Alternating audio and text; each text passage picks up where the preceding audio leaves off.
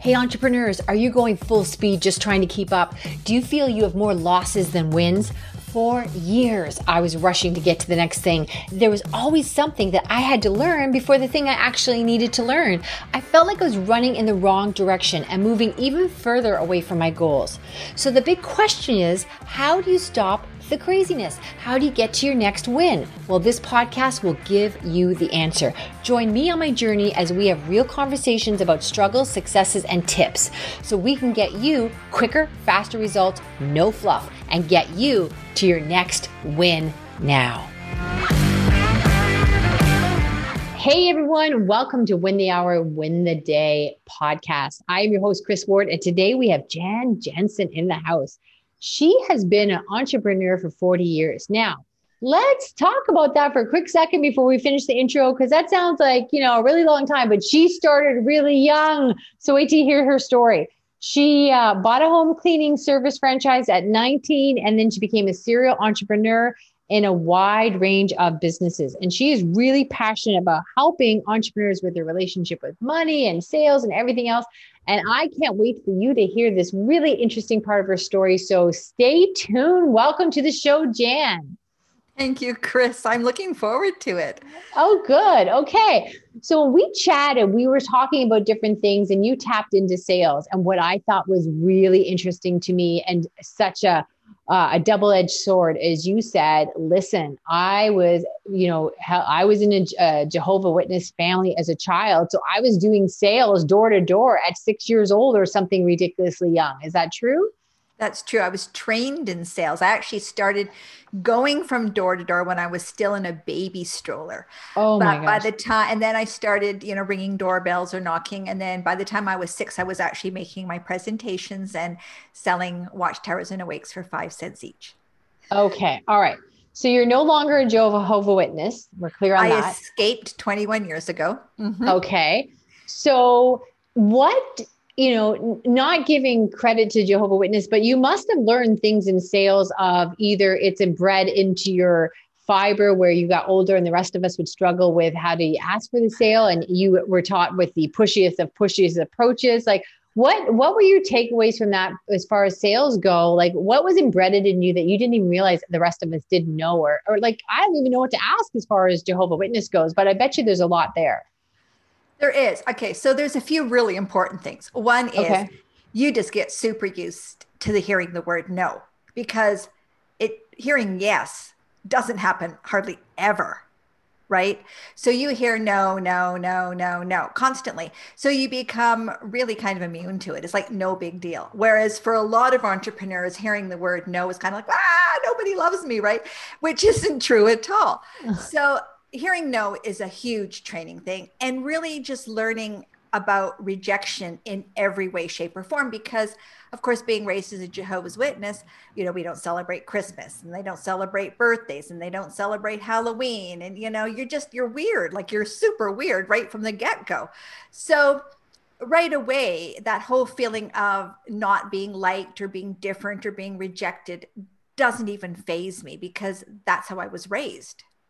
Okay, that's a heartwarming story. Okay, so I see your point, and you made it sound very positive. But so that always led I wanted to say too, as an enterprise, like what is the point of going to door? I don't know if I'm tapping into the wrong question here with Jehovah's Witness, but who is going to open the door and say, oh my gosh, you're so right, this is what I want to do. I have like whatever, like when do you get a yes? So from a sales perspective, at some point, did somebody say this isn't working?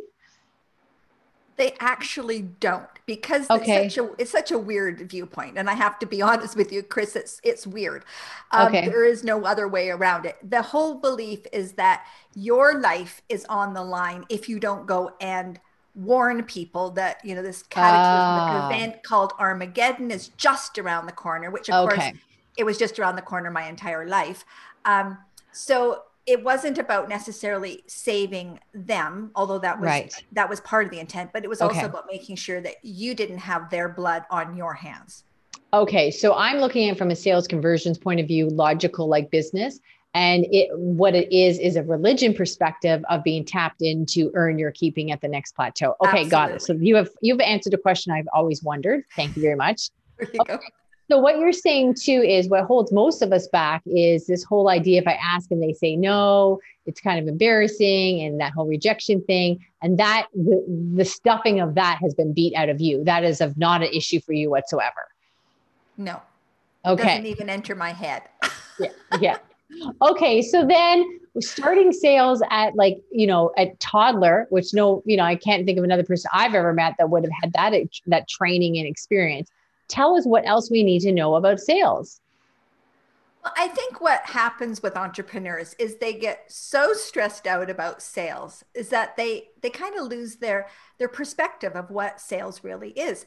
And if you can just get over the idea of selling and you can get to the point where you realize that you are there to help people solve a problem. That's it. That's all. Right. And if right. your solution is the right answer to their problem, then yay. And if it's not, then it's okay because at least you offered, which is better than not offering. Because how many times have we, had an experience, Chris, where finally you say to somebody, well, I wish you just told me that you knew that, or I wish you had just told me about that, right? We've all done that. People go, well, I didn't want to, I didn't want to be pushy and this.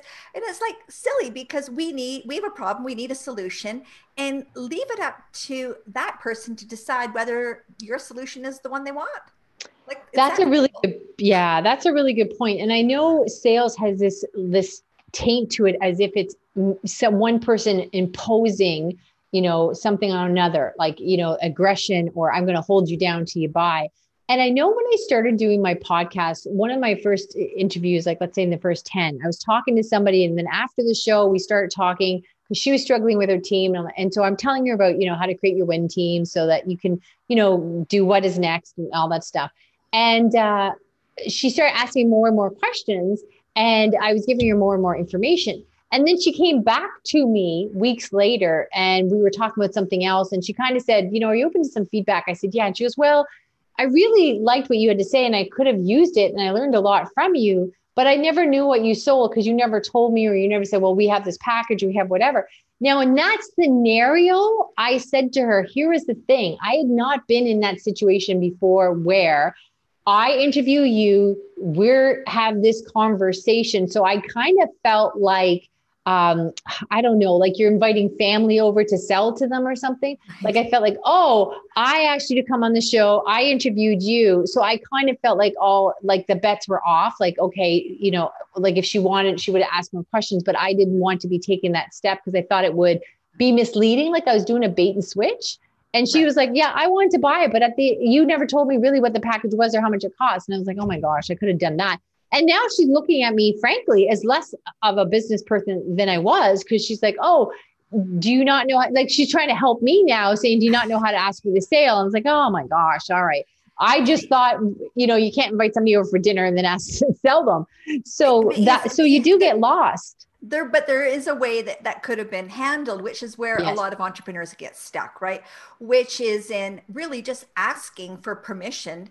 Yes. Or asking, did you want some more information? Like, I just want to I'm kind of getting that vibe, but I just want to make sure.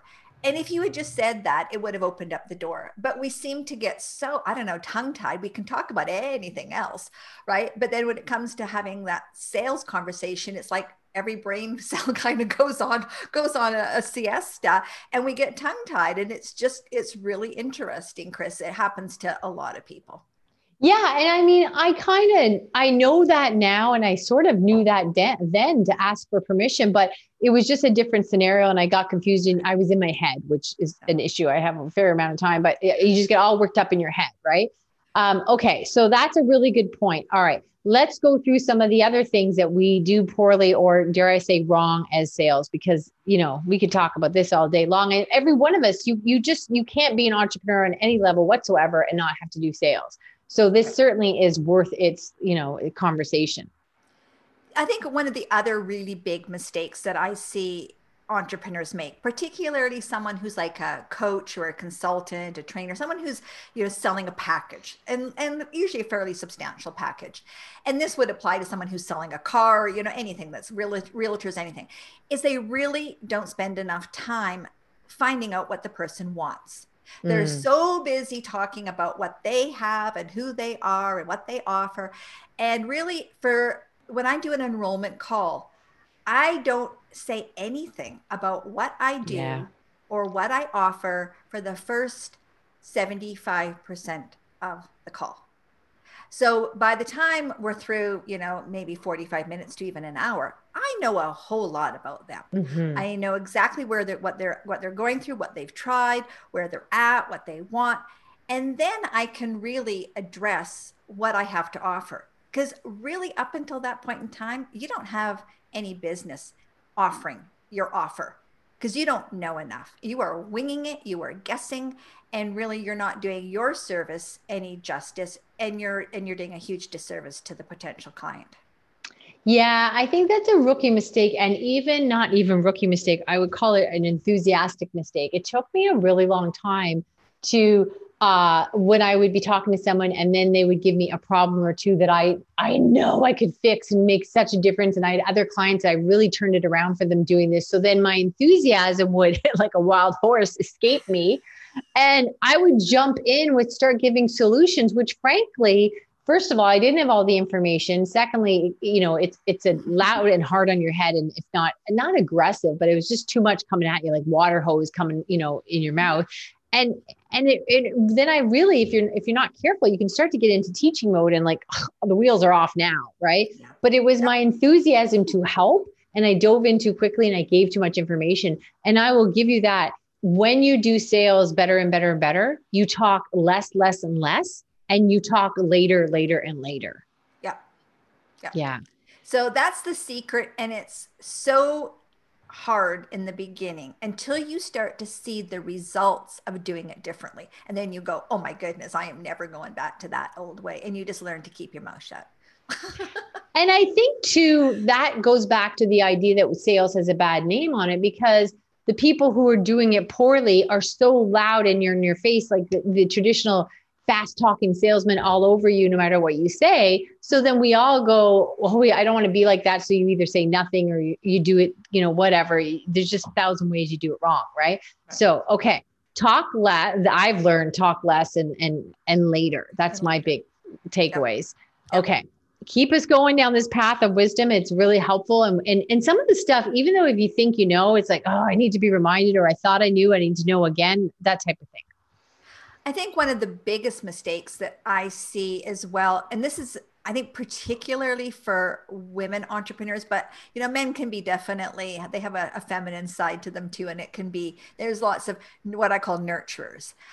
So they're the ones that will discount their prices or over, and then oftentimes their prices are already too low. And so this is a big thing because there's a whole fear of, oh, they're not going to like my price and it's going to be too high. So it really comes down to valuing yourself and the experience and everything that you bring to the table.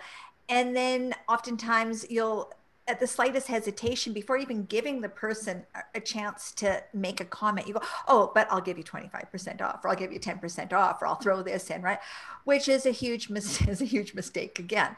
So it's really valuing what you have and being okay with your price. And you need to be really good with your price. Like, I think that that's one of the most fundamental things is if you've got any little nigglies going on in your head about the price, the investment in whatever you have, that energy is going to be projected onto your potential client.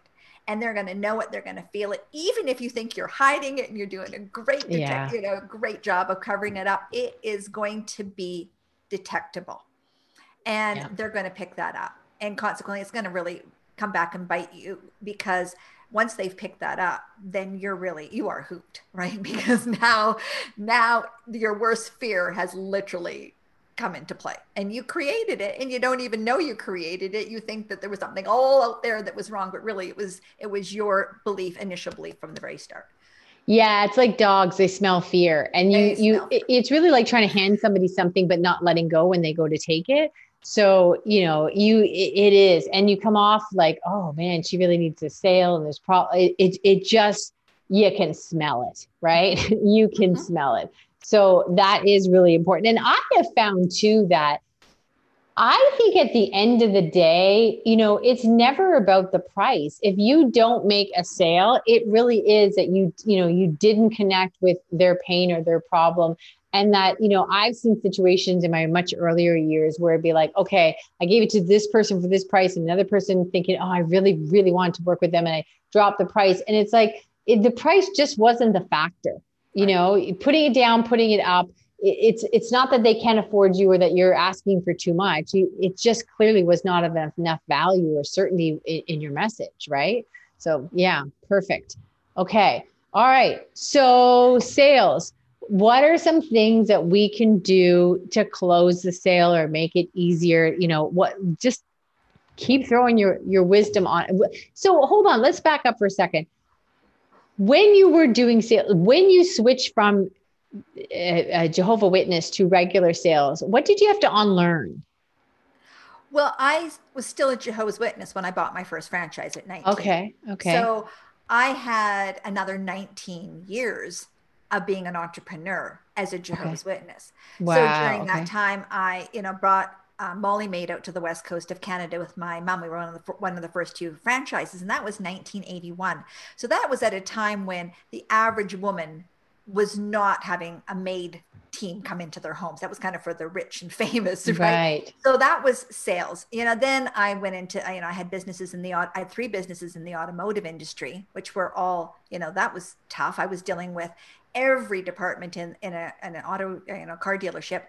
I started a home pole dancing business back in 2004, and sold businesses in the box. So I did a lot of those things before I was a Jehovah's Witness. What happened, I think, before you left being Jehovah's Witness. Yeah, before I left being a Jehovah's Witness. Okay. And then after I left the Jehovah's Witness. Because right now your story has you pole dancing before you were a toddler, because you started being Jehovah's Witness when you were a toddler. So before you left the Jehovah's Witness, I started the pole dancing business after, because the Jehovah's Witnesses would never have gone for a pole dancing business. Let me tell you that, Chris, right? Okay. But there was a lot of things I did before I left the Jehovah's Witness, and then there was a lot of things I did after I left the Jehovah's Witnesses.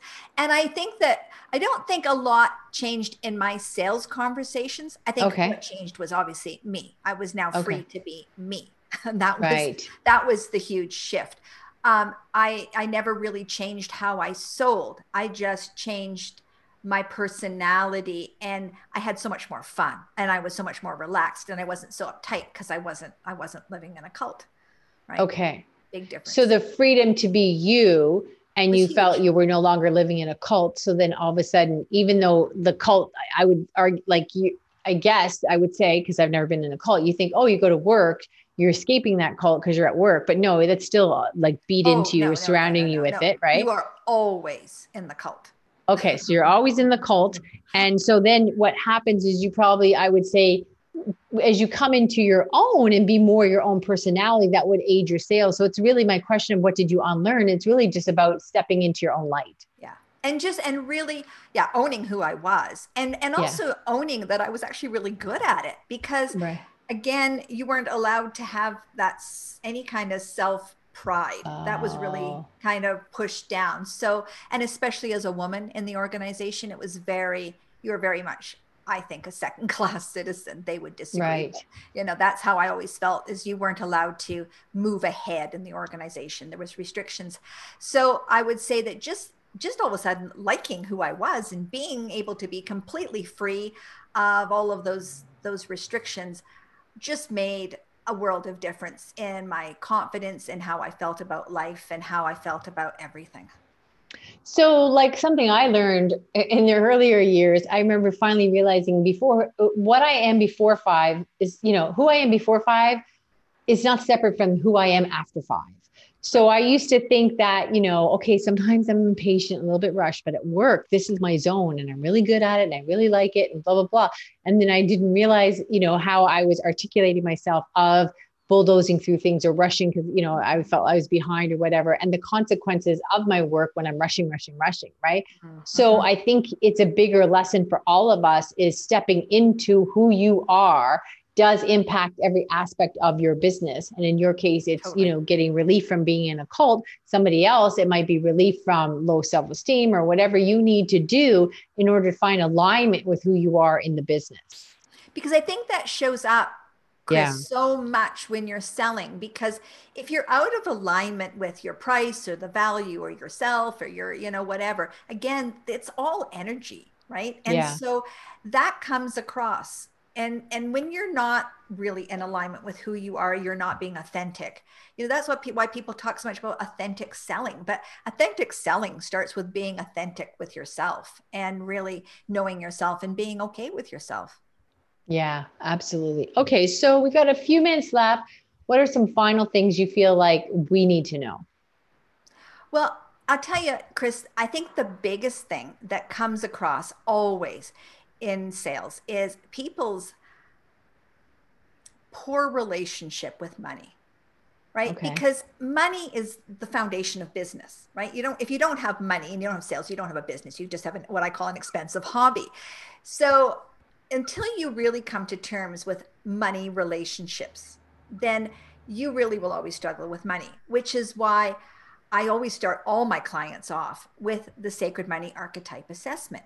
And Okay. what it does is it's a free assessment, and they do it and they find out what are their top 3 archetypes. Well, they find out all their archetypes, but then I do a complimentary reading with them that really helps them to see how those top 3 archetypes are affecting their sales, their business, and their bank account. So I mentioned earlier about a nurturer. So a nurturer is all about their prices usually are too low, and then they discount on top of it, and then they over deliver. Okay. So right there's like a triple whammy that is really going to affect your income. You can have someone who's the celebrity that's all about image and all about caring about how they position themselves in the marketplace. The accumulator, the ruler, the maverick, they all have such different personalities. And what can happen with your archetypes, and it's fascinating, is you can have, for example, a connector, which is all about building relationships. And that connector is going, oh yeah, we got to connect with these people. We got to network here. And you can have then the let's say the accumulator that's all about saving money. And Hmm. so their only concern is, what does your bank account look like? So you can feel like you've got the devil on one shoulder and the devil on another, and it can be like cacophony in your head as two of them are competing for where you're going to prioritize in your business. So Right. when I do this reading with them, it gives them, like, they go, oh my goodness, now I understand that I'm not crazy, that I haven't got a split personality, that I understand now that my money archetypes are really having a massive impact on my business and on how I view sales and how I handle money. That makes sense. Yeah, there's so much subtleties when you are the business. Really, it doesn't matter what you're selling. You are the business, and all that stuff you sort of take for granted or just think, oh, once I get to a certain level and making more money, I won't need the sale as much. And so then I won't feel like, I'm sitting on the edge of my seat. Do they buy or whatever? And I know I learned in my early years too, I might have somebody where like I almost wanted to prove to them that I could do it. Like the person that you had to, dare I say, sell a little harder. And you'd be like, oh, I'm really going to show them that they spent good money here. And I wouldn't do that with a 10-foot pole now. Like, if you don't see my worth, this is not going to be a good fit. And I'm going to be doing all the work. And so I just have no interest in working with you and proving myself, where in the beginning you get sucked into that a lot. So I do agree with everything you say. Like it just, your energy dictates everything. So fabulous lessons. But yes, I don't think we've ever had somebody that started the sales journey as early as you did. So interesting, interesting. All right. So where can people find you when they want to find out more?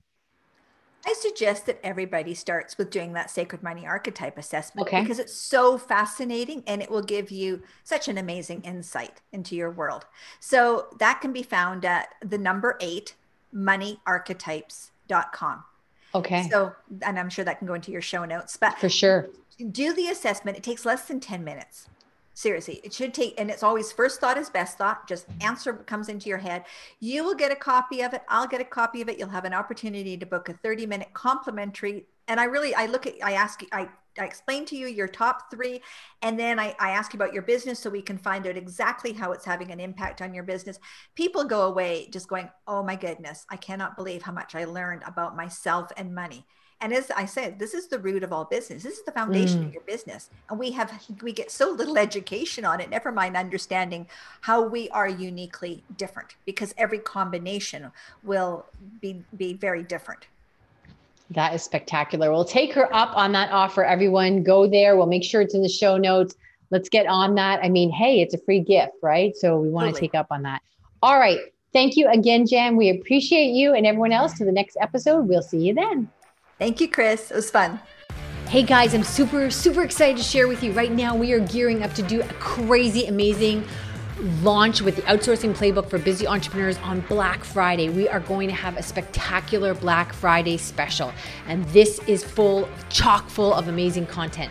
It's really about creating your win team so you get to what is next, so that you can get ideas to implementation and really make your ambitions come alive. So get on the waiting list, www.comingsoonfromchris.com. Coming soon from Chris, KRIS.com.